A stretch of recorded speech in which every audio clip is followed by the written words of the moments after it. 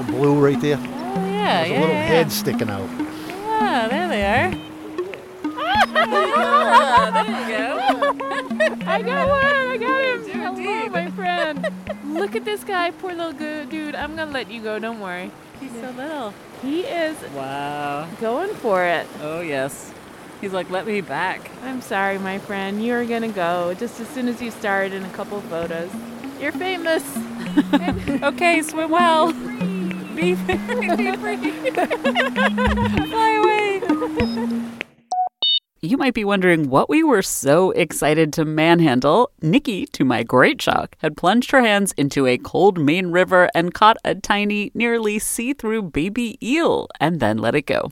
That's right, this episode is all about eels. You're listening to Gastropod, the podcast that looks at food through the lens of science and history. I'm Cynthia Graber. And I am Nicola Twilley, surprisingly gifted catcher of baby eels with my bare hands.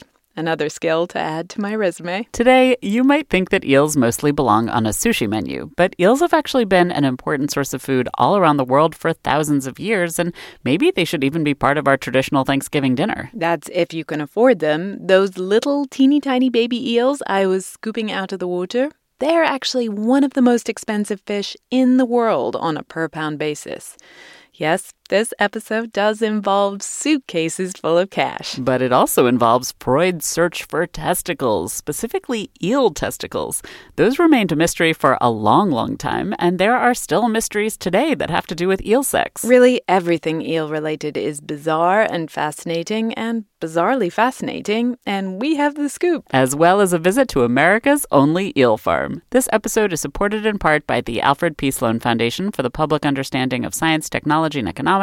Gastropod is part of the Vox Media Podcast Network in partnership with Eater. And before we grab hold of those slippery eels, we wanted to tell you about Whetstone Radio Collective. They're a network of podcasts all about food, great storytellers representing people and places at the origin of food.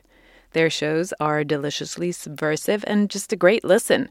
Check out South Asian food stories in Bad Table Manners, the stories and histories of African American cuisine and foodways in Setting the Table, Indigenous foodways in The Spirit Plate, and more. Check out Whetstone Radio Collective wherever you get your podcasts. An epic matchup between your two favorite teams, and you're at the game getting the most from what it means to be here with American Express. You breeze through the card member entrance, stop by the lounge. Now it's almost tip-off, and everyone's already on their feet. This is gonna be good. That's the powerful backing of American Express. See how to elevate your live sports experience at americanexpress.com/withAmex. Eligible American Express card required. Benefits vary by card and by venue. Terms apply. Okay, here's the situation. Our daughter Mia is leaving for her first sleepover. We have friends coming to stay, and we just got a puppy. So I go on Instacart and solve everything in one order from Kohl's. Fun PJs for Mia. Oh, new bedding for the guest room. And a vacuum cleaner that actually picks up pet hair. All delivered in as fast as 30 minutes. With Kohl's on Instacart, there's no such we can't fix. Visit instacart.com to get free delivery on your first 3 orders. Offer valid for a limited time. $10 minimum order. Additional terms apply. In natural science, they even talk about the eel question as one of the hardest scientific questions to answer, and it's a mysterious creature, and it's a creature that has been very, very hard to understand, and that's also why it's fascinating. Patrick Svensson is really fascinated by eels, so much so that he wrote an entire book about them. It's called The Book of Eels, and his love affair began when he was quite young. Well, I grew up fishing for eels during my whole childhood, together with my father. Late summer nights down by a small river in the southern part of Sweden. Just my father and myself, always just the two of us together. My father told me down on those nights about the eel being a very mysterious creature, and he told me about the eel going through changes, metamorphosis, and he told me about the Sargasso Sea where every eel is born. And it sounded like a fairy tale place for me. And it's a lifelong fascination that started right there. We will be coming back to this fairy tale place, the Sargasso Sea, but that's a relatively recent stop in the story of the human-eel relationship. We should really start with some basic getting to know you stuff. An eel is a fish, and I hate to be judgmental, but it's a pretty weird-looking one. It's snake-like, and it moves like a snake, and it's very slimy, and that's also why many people think they're actually quite disgusting, and people are afraid of them, and they don't want to touch them or have anything to do with them. But an eel is not a snake or a reptile at all. As we said, it's a fish. And not just any fish. For many people in many places, for most of human history, it was the fish. The eel fishing has been important in many parts of Europe, and in the southern part of Sweden where I'm from, it's been a very strong and important tradition to fish for eels. Regularly, when archaeologists are excavating rubbish dumps in Germany and Northern Europe from the Middle Ages, they find that fully half the fish bones in the dump are from eels. People were eating a lot of eel. Eels were even used as currency at times in parts of Europe. In England, you could pay your rent in eels. The village where I grew up, Byfleet,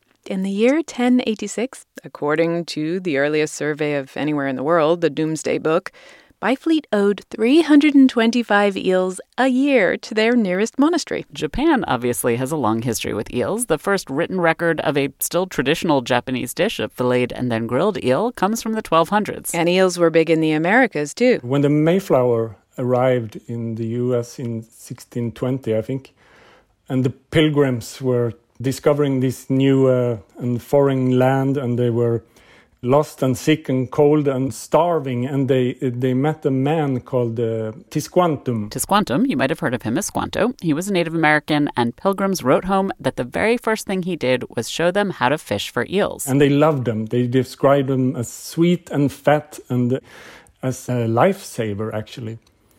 1 year after that, they celebrated the first Thanksgiving, and you could argue that instead of turkey, maybe you should be eating eel on Thanksgiving. I would gladly make this swap, actually.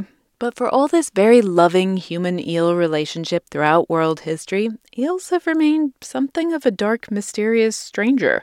Not for lack of trying. Actually started with Aristotle about 2,300 years ago. He wrote a book called The History of the Animals. And in this book, he writes a lot about the eel. And most of all, he was trying to explain how eels reproduce. Aristotle obviously knew about sex differences in humans, and he knew you could look for those sex differences in male and female animals, and he really wanted to find sexual organs in eels, but he just couldn't. He came to the conclusion that eels don't have any. He said they are born out of mud. Life that comes to life from nothing.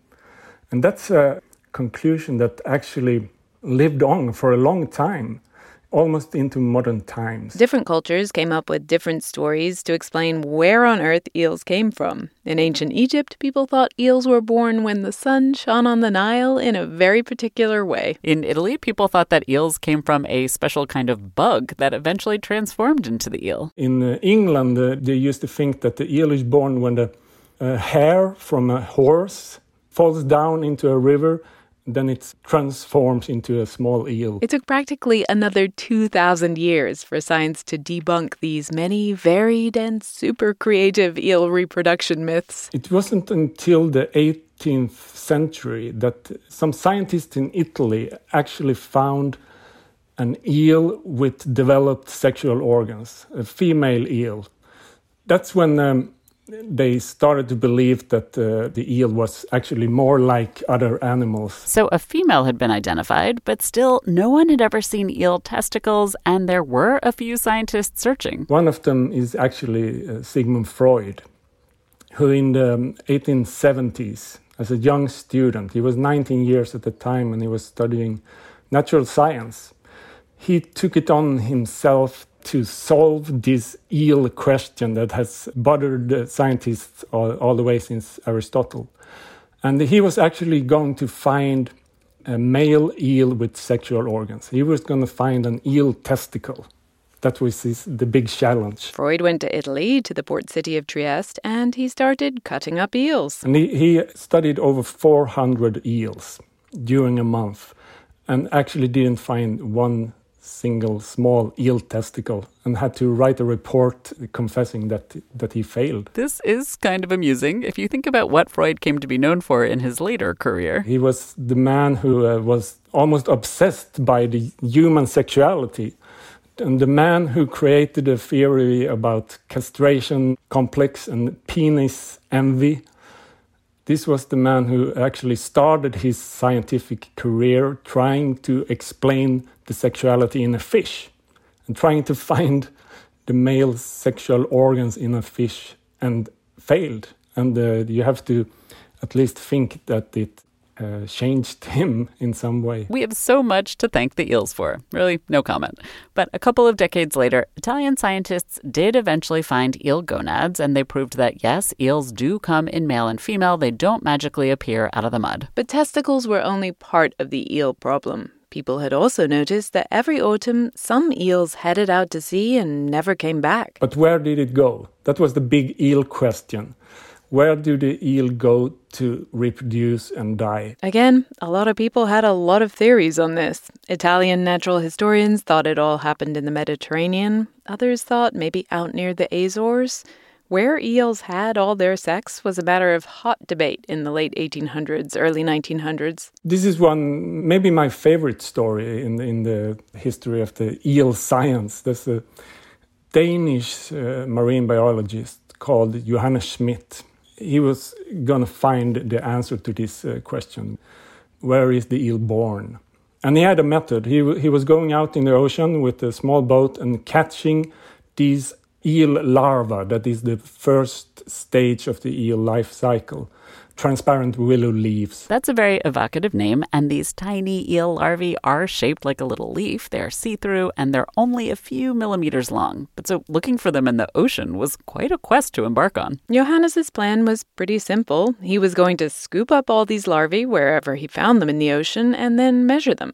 And wherever he found the smallest ones, that would be the place nearest to where they were born. And it was a good method, but the problem is that those small larvae are really very small and transparent, and the Atlantic Ocean is very, very big. So he started in 1904, and then he spent 7 years sailing around the coasts of Europe, catching a lot of eel larvae, but they were all kind of big. They were not newly hatched.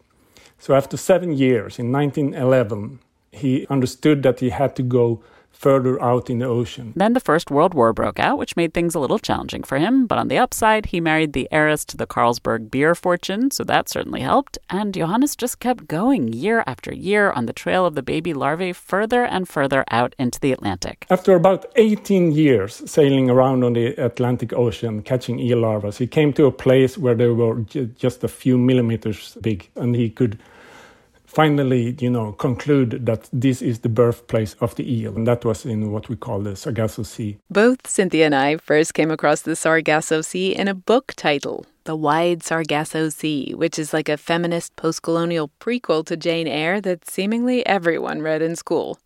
But even though I'd heard of it, I had no real idea where it was. The Sargasso Sea is actually a big area in the Atlantic Ocean that's to the northeast of the Caribbean and the southeast of Bermuda. It's a strange sea in that it doesn't have any land borders.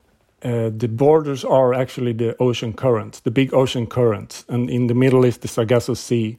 And it's very deep and it's very, very warm and it's full of life. And it's a mythological place in a way too. It's where you find the Bermuda Triangle, Yes, we promised we'd take you back to this fairy tale place. This is where Johannes Schmidt finally ended his quest, at the birthplace of the eel. Strange thing about this story is also, of course, that all that this Johannes Schmidt found in the Sargasso Sea were these small, newly hatched larvae. He never saw an eel in the Sargasso Sea. And still today, 100 years later, no one has actually ever seen eels reproduce. And no one has even seen a live eel in the Sargasso Sea, only these small larvae. No one has ever seen an eel, not even a dead eel, in the Sargasso Sea.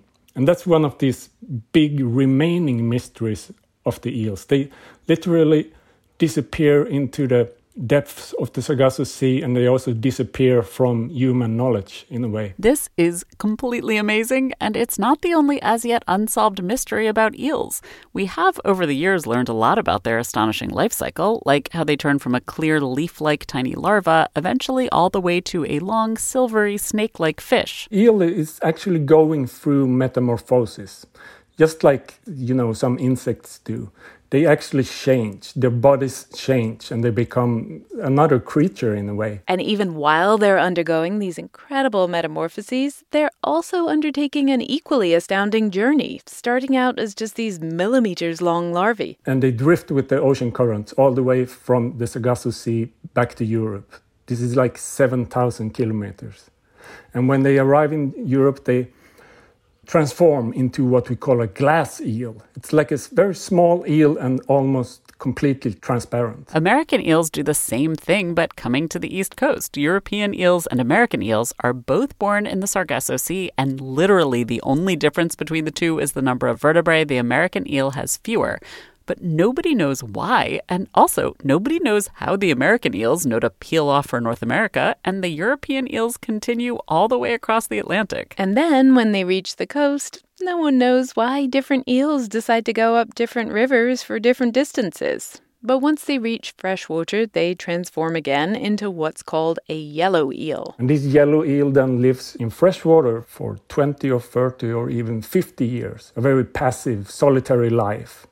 Until it suddenly, one fall, it gets this urge to return back to the place it comes from. Nobody knows what triggers the yellow eel to start its trip out to the ocean again. Some might only be a few years old, and some are decades old. But at that point, it becomes silver. The silver eel stops eating, and this is the time when it develops the sexual organs. A silver eel can survive up to 3 years without food, just sort of slowly consuming itself from the inside. And yes, nobody really knows how. And they swim all the way back to the Sargasso Sea, 7,000 kilometers without eating.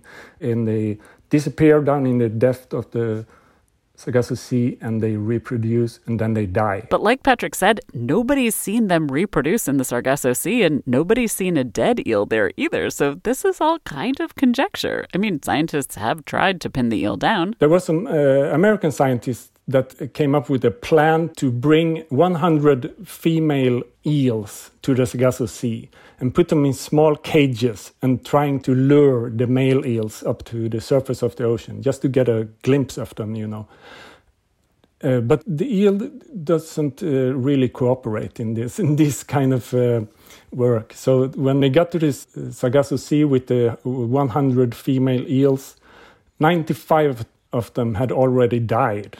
And they put these 5 remaining eels in small cages and sunk them down in the ocean. And then they just disappeared. All 5 of them disappeared without a trace, and they never saw them again. And that's those kinds of things that just seems to happen in the eel science. The history of eel science is basically just one story of these slippery eels getting away from humans after another. Patrick told us about another experiment where scientists put transmitters on more than 700 eels and then released them in different spots in Europe to try to follow them back to the Sargasso. They didn't manage to follow one single eel all the way to the Sargasso Sea. They disappeared. They died, or they were eaten by sharks or other animals, or the transmitters fell off, and a lot of the eels just mysteriously disappeared. This is all really frustrating for the world of eel science. And it's not just European and American eels. There are other eel species elsewhere in the world that are equally elusive, like the Japanese eel. When they were trying to find the birthplace of the Japanese eel, they didn't find it until the 1990s, actually. So that's been even a bigger mystery and a bigger eel question than for the European and the American eel. Japanese scientists did eventually find the birthplace of the Japanese eel. It's in the Pacific Ocean, just off the Mariana Islands, to the south of Japan, kind of in the middle of the sea there, east of the Philippines, north of Guam. The Mariana Trench is the deepest spot on the ocean floor. They actually were able to catch 3 eels at the birthplace. They had already been breeding, and they were dying. They were very weak and died just some hours after they found them. But But they actually did find them, something they haven't done with the European eel in the Sargasso Sea. Finally, a victory. But really, all these centuries, eels have been deeply challenging for scientists. On the other hand, from a non-science, purely gastronomic point of view, the eel has consistently been highly rewarding. The Dutch like it smoked and in sandwiches. The Spanish and Portuguese even eat the tiny glass eels using a wooden fork for some reason. And in London's East End, jellied eels and eel pie and mash were the true food of a Cockney geezer. All the fish and the taster, shops are grand, so a Cockney savvy noise. One a decent meal from a bit of jellied eel is one of London's joys.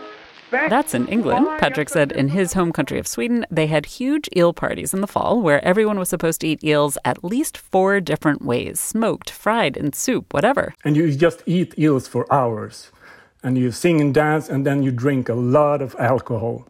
And it's actually recommended that you drink alcohol because, the eel is so fat that you need the alcohol to help break it down in your body. This is not medical science, folks. From that comes also that the hangover you get from an eel party is probably the worst in the world. Although that didn't apparently stop the Swedes. But especially in the UK and US, these days, people have mostly stopped eating eel. It's not nearly as common as it once was. So why's that? That story is coming up after the break. You're at a place you just discovered. And being an American Express Platinum card member with Global Dining Access by Resy helped you score tickets to quite the dining experience. Oh, okay, chef. You're looking at something you've never seen before, much less tasted. After your first bite, you say nothing because you're speechless. That's the powerful backing of American Express. See how to elevate your dining experiences at americanexpress.com/withAmex. Terms apply. You're at a place you just discovered. And being an American Express Platinum card member with Global Dining Access by Resy helped you score tickets to quite the dining experience. Oh, okay, chef. You're looking at something you've never seen before, much less tasted. After your first bite, you say nothing because you're speechless. That's the powerful backing of American Express. See how to elevate your dining experiences at americanexpress.com/withAmex. Terms apply. The story of why eels went from being the most commonly consumed fish in a lot of places to today, where a lot of people in the UK and US have never eaten an eel, it's complicated. On one hand, as railways and my favorite topic, refrigeration, became widespread, people could eat fresh ocean fish like salmon, which was seen as much more classy and delicious. And the other problem in North America and in Europe is that we pretty much destroyed eel habitat. Dams in rivers prevented them from migrating and literally killed them. And then we drained marshes. That also destroyed eel homes. Plus, we polluted waterways. All of this has been a huge problem for eels. The one place where eel eating stayed really, really popular was Japan. The estimate today is that Japanese people eat 10 times as much eel as all the other eel-eating countries of the world put together. Most of those eels are yellow eels, and they come from big eel tanks. These eels were first caught in the wild in their tiny glass eel form and then raised on eel farms on land. People have been farming eels, raising tiny babies into grown adults in ponds for centuries.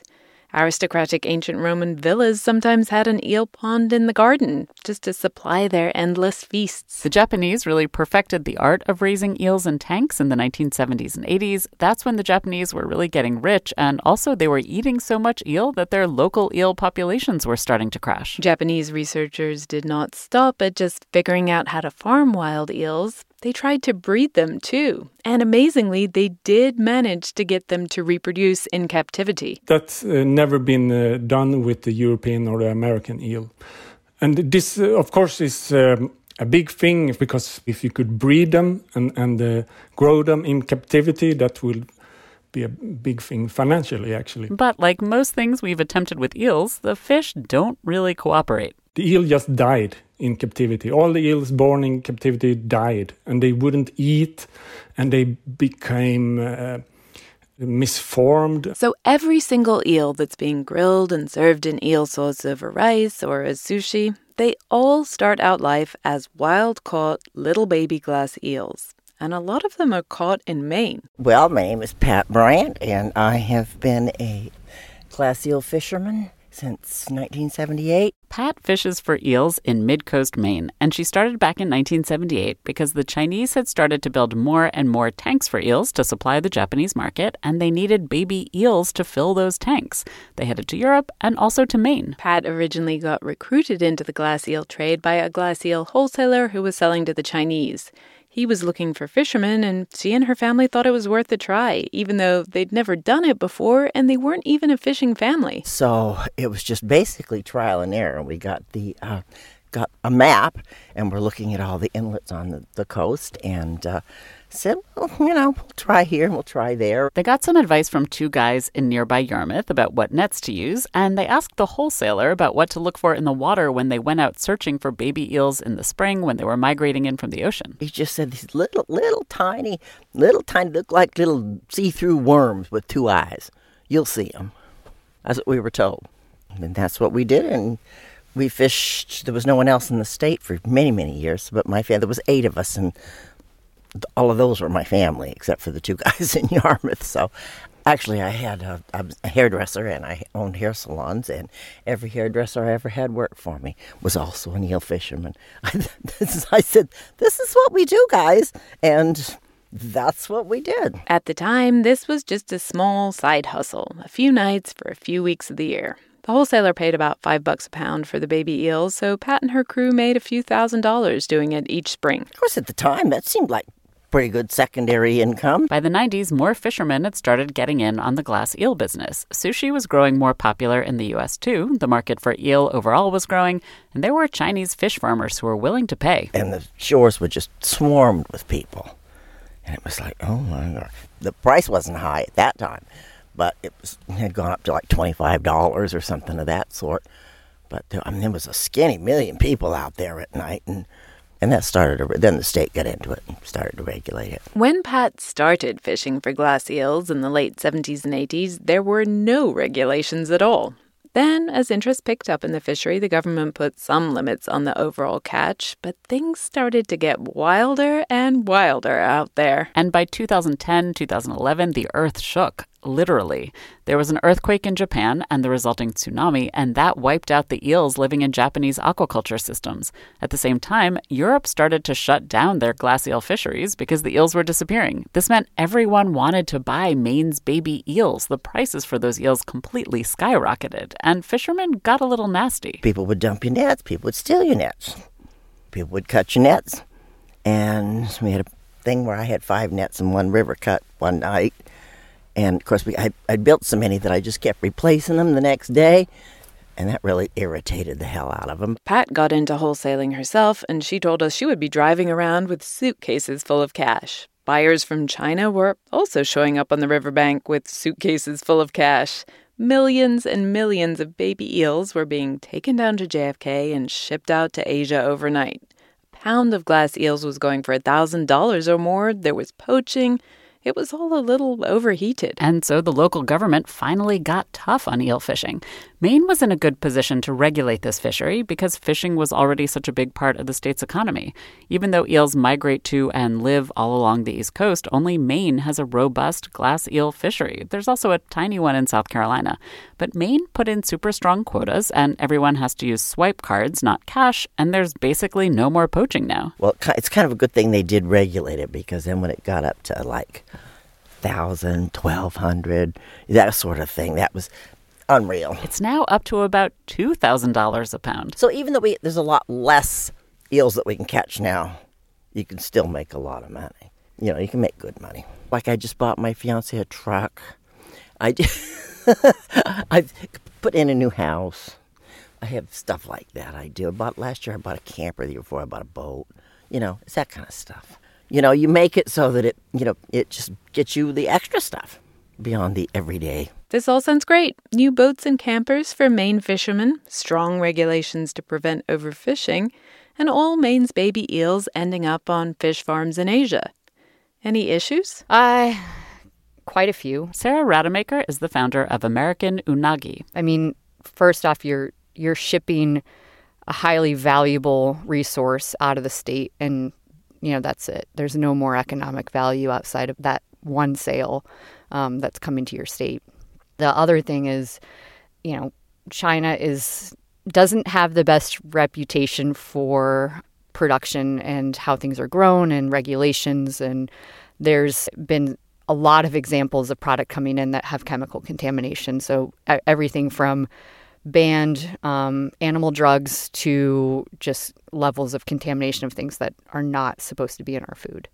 The other issue specifically with eel is, eels are all over the world, and you don't know with a product coming from China if it's, from a well-managed fishery like Maine or from a black market out of Europe or an unregulated fishery in, the Caribbean or Africa. So Sarah decided to change all of that. That story after the break. Okay, here's the situation. Our daughter Mia is leaving for her first sleepover. We have friends coming to stay, and we just got a puppy. So I go on Instacart and solve everything in one order from Kohl's. Fun PJs for Mia. Oh, new bedding for the guest room. And a vacuum cleaner that actually picks up pet hair. All delivered in as fast as 30 minutes. With Kohl's on Instacart, there's no such we can't fix. Visit instacart.com to get free delivery on your first 3 orders. Offer valid for a limited time. $10 minimum order. Additional terms apply. Support for this podcast comes from Smartwater. Life moves pretty fast. Are you drinking water that can keep up? Smartwater Alkaline has everything you need to stay hydrated, no matter where your day takes you. Whether you're pitching a tent or your next big idea, Smartwater Alkaline can help you perform your best. It delivers a pure, crisp taste that makes it the perfect chaser after a big workout. Elevate how you hydrate and pick up a Smartwater Alkaline today. To learn more, visit drinksmartwater.com. Growing up in the Midwest, Sarah loved fish. She had a room full of aquariums, and then she decided to study aquaculture in college in Alabama, and then she moved to Maine. And I started looking around for aquaculture businesses that I could do here. There was oysters, and there was salmon farming in pens, but none of that really was my cup of tea. So I started looking around at different species and saw what was happening with our eel fishery. So we have this super unique, it is the most valuable fishery per pound, and the entirety of the fishery is getting shipped to China to be grown. And to me, I was like, all right, well, we should just do this here. Why isn't anybody doing this? And the answer she found was that nobody really had seen a local market or just really had bothered to try. So Sarah decided to do it, starting out in her basement like all good inventors. She bought some baby glass eels and raised them up to harvest. I literally had like an epiphany over the cutting board after I took the first eels that I had grown, and I had borrowed a smoker from a friend because I had heard eels were great smoked. So I was like, I'll just give that a shot. And it was incredible. I, smoked these eels, filleted them out, had them, and I was by myself in the kitchen, and I was just like, holy, I have to make this product. It's phenomenal. That was back in 2014. Next, Sarah partnered with an aquaculture incubator run by the University of Maine. I was working for an algae company at the time and was doing this on the side, just seeing if it would work. So I rented a space, built a little bit larger system, got a few thousand eels, and tried that out. And then got some product into the hands of chefs. Because that was the other thing is, I like local fish, but, do people really want a local eel? Do they care? And they did. People were calling her looking for eels. And so last year, she expanded again, and she started to build the only commercial-sized indoor eel farm in North America. Welcome to the eel farm. This is the entrance to the farm. This right here is the grow-out area, so they're actually building a massive filtration at the end here, but this is going to be finished in the next month. We were standing in a big hangar-like space filled with about 40 empty tanks, like oversized hot tubs. Those will be for the growing eels, but for now, the only eels in the farm are little tiny babies in the nursery next door. So, this is where our babies are. There's a foot bath right here. A few weeks ago, Sarah bought 650 pounds of baby eels from local fishermen. That means 1.5 million tiny little glass eels. Let me grab a flashlight for you. It's like so dense with eels. Look at it. Look, it's just like full of these tiny little, 2-inch long little wriggly things. They're kind of adorable.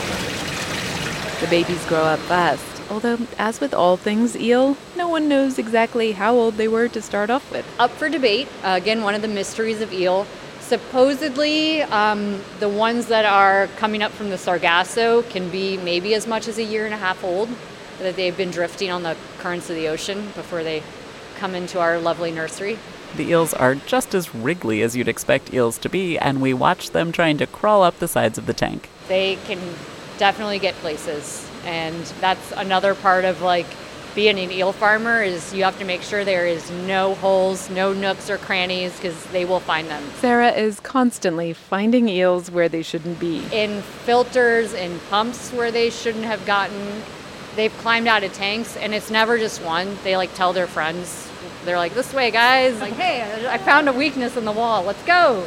There were about 125,000 little wriggly glass eels in each tank, which you might think, oh no, poor things, they're all crammed in and they have no personal space. But apparently eels like it like that. That's one of the good things with eels is that they actually like to be in very high densities. So if you look around, even when they're relaxing, they're lying around in piles. They're tactile. They don't want to be at low densities. They actually don't do well. So that allows us to farm in a much smaller footprint than other fish. Eels like cuddle puddles. Later, Sarah told us that's just one of their strange and yet endearing behaviors. They'll sometimes, lay on their back upside down. And I've never worked with a fish like that. You literally walk in, you're like, oh, there's a dead one. And you walk up and then it just rolls over and swims off. It's just relaxing on its back. That's bizarre. And, just things like that, behaviors, they're curious. If you change something in the tank, they'll go and check it out. They come out of the water and will poke things, which also is very unusual for any fish that I've worked with. So, yeah, little things like that are very entertained by our fish. Sarah's design for her farm is based on eel farms in Europe. She even had some Dutch fish farm engineers building things out when we visited. But she's made a few tweaks of her own to improve the system. Of course, those are her secret sauce, so she couldn't share them with us. Some of what Sarah's done is just try to look at how eels live in the wild and copy it. But one thing that is very different from life outside in a main river or lake is that Sarah keeps the water at a lovely, warm, consistent temperature, round about 70 to 75 degrees. That means the eels grow faster. In the wild, when the water gets down to 50 degrees or below, eels stop eating and just kind of hang out in the murky bottom, waiting for spring. In the wild, eels take between 5 and 30 years to reach a decent size, but American unagi eels eat all year round, and so they reach a harvestable size between only 7 months and 2 years. There's an art to knowing when an eel is ready to be harvested. Sarah runs her hands over each eel to see whether they're plump and tender enough. You can also tell by looking at them, if they're fat enough, they get little rolls and their faces look small because their bodies are so plump, and they turn their heads and they look like they have little rolls. That's when you know your eel's ripe. So Sarah buys all her glass eels from fishermen in Maine. This year, the run was so strong that the fishermen maxed out their quota in just 2 weeks instead of the usual more than a month. But the baby eels were still running. They were still heading up the Pemaquid River to wherever they wanted to live and grow up. So we went out to see them with one of the fishermen Sarah works with, John Taylor. Well, yeah, right. This is my office. And come on. It's a beautiful river. What more can you ask for, You usually got good company to hang out with and go fishing, so. It was a calm evening, a little drizzly out, and the sun was just starting to set. The eels don't really come out until night falls, and John knows where to find them. You just got to kind of know where they are, that's all. So usually what happens is they come in from the ocean, and they'll start to run into this current, and the current forces them to the side because they're just little fish, So you just set your net in front of them. They swim in it. You empty it out. It is one of the easiest fisheries as far as you don't have to gas up a boat. You don't have to bait a trap. They swim in it. So it's really just about where you position your net. When we arrived, it seemed pretty dark to me. Certainly there was no sun, but the eels were a little sparse at first. So you guys kind of showed up a little early. There's one right there. Yep, there they go. There's one. Oh, yeah. There he is. Yeah. Hey. John had the idea to walk a little further upriver to a rocky area he was pretty sure the eels were going to love. And as we trudged over there through the mud, it got even darker out. So they're right in the grass. I don't know if you can see them. They're right there. There's a whole bunch of them right there. Oh, yeah. Look at that. Yeah. Wait, where? See, look, there's a whole group of them there's right over there. Oh my gosh, they just more and more. Wow, look at that. Showing up here now. All right, this is getting good. A little tiny fish, you wouldn't even know what was happening because it all happens at dark. Nobody ever sees this, The stream of baby eels really picked up. They look like this long strand of bluish threads in the water, kind of like curls of smoke. And the threads stretched back as far as the flashlight reached. Thousands and thousands of them, all trying to get upriver. A couple weeks earlier, when John set his nets, the shores were lined with other fishermen doing the same thing. You get a lot of competition. There's 425 fishermen plus 800 Native Americans in a little stream. Pretty much just line them right up. Really no spaces left once everybody sets in. But they've got us regulated pretty good, so it works out. Even on a bad year, it seems to work out. Everybody seems to do all right. This year was a good year, and John sold a bunch of his baby eel catch to Sarah. With the new farm, Sarah buys something like 8% of Maine's total glass eel catch, and she turns that into 500,000 pounds of eel. But that's only a sliver of the total American eel market. 95% of eels eaten in America will be grown overseas, most likely in China, even if they were fished in Maine. And Sarah wants to change that. Yeah, I think there's an opportunity to build more of these in the community and throughout Maine. So, you could build 15, 20 more of these facilities, and that would just support the existing fishery. Sarah processes her eels on site. There wasn't really anyone who wanted to handle her eels for her when she started out, so she teamed up with some locals and figured it out. She sells live eels and frozen fillets to restaurants, and she also smokes the eel in-house. You can buy smoked eel on her website. And then there's a company called Gulf of Maine Conserve Us who also cans her smoked eel. So my boyfriend actually has he has a smoking barbecue business here in town. So he helped me develop, initially all of the smoking recipes. So we use oak and alder. It's a short, hot smoke, and eel is super rich, so it absorbs smokiness really well. Obviously, our mouths were watering at this point, so we sat down amidst all the construction and tried some American unagi eel. We're going to start first with the just the plain smoked eel, and then we'll do the canned after that. Okay, let's do this. Okay, here we go. It's so rich. The smoke is perfect. Yeah. It's very melty. We first tried the smoked eel plain. It's rich and buttery and has a delicate flavor. It wasn't super fishy tasting. And then we moved on to the canned smoked eel, and Sarah added her secret ingredient. Apple cider vinegar. This is wild. Make sure I added enough. Let me test it before I hand it off to you guys. Oh, wow. That's amazing. That's so good. Yeah. Doesn't it taste like... That's amazing. Or like Carolina barbecue? Kind of did. We polished off the entire can and the package of smoked eel, too. I was quite full. Very full and very happy. But we did have a concern. The American eel is officially listed as endangered, so I felt kind of weird eating it. I did too. I'd never eaten eel at all before, ever, because I'd been so concerned about the sustainability issues. I was feeling a little better knowing how tightly Maine regulates the quota, but there was one thing Sarah said that really made me feel like American farmed eel was the only eel I'd ever feel comfortable eating. When you look at our use of a wild fish, our survival on the farm is over 90%.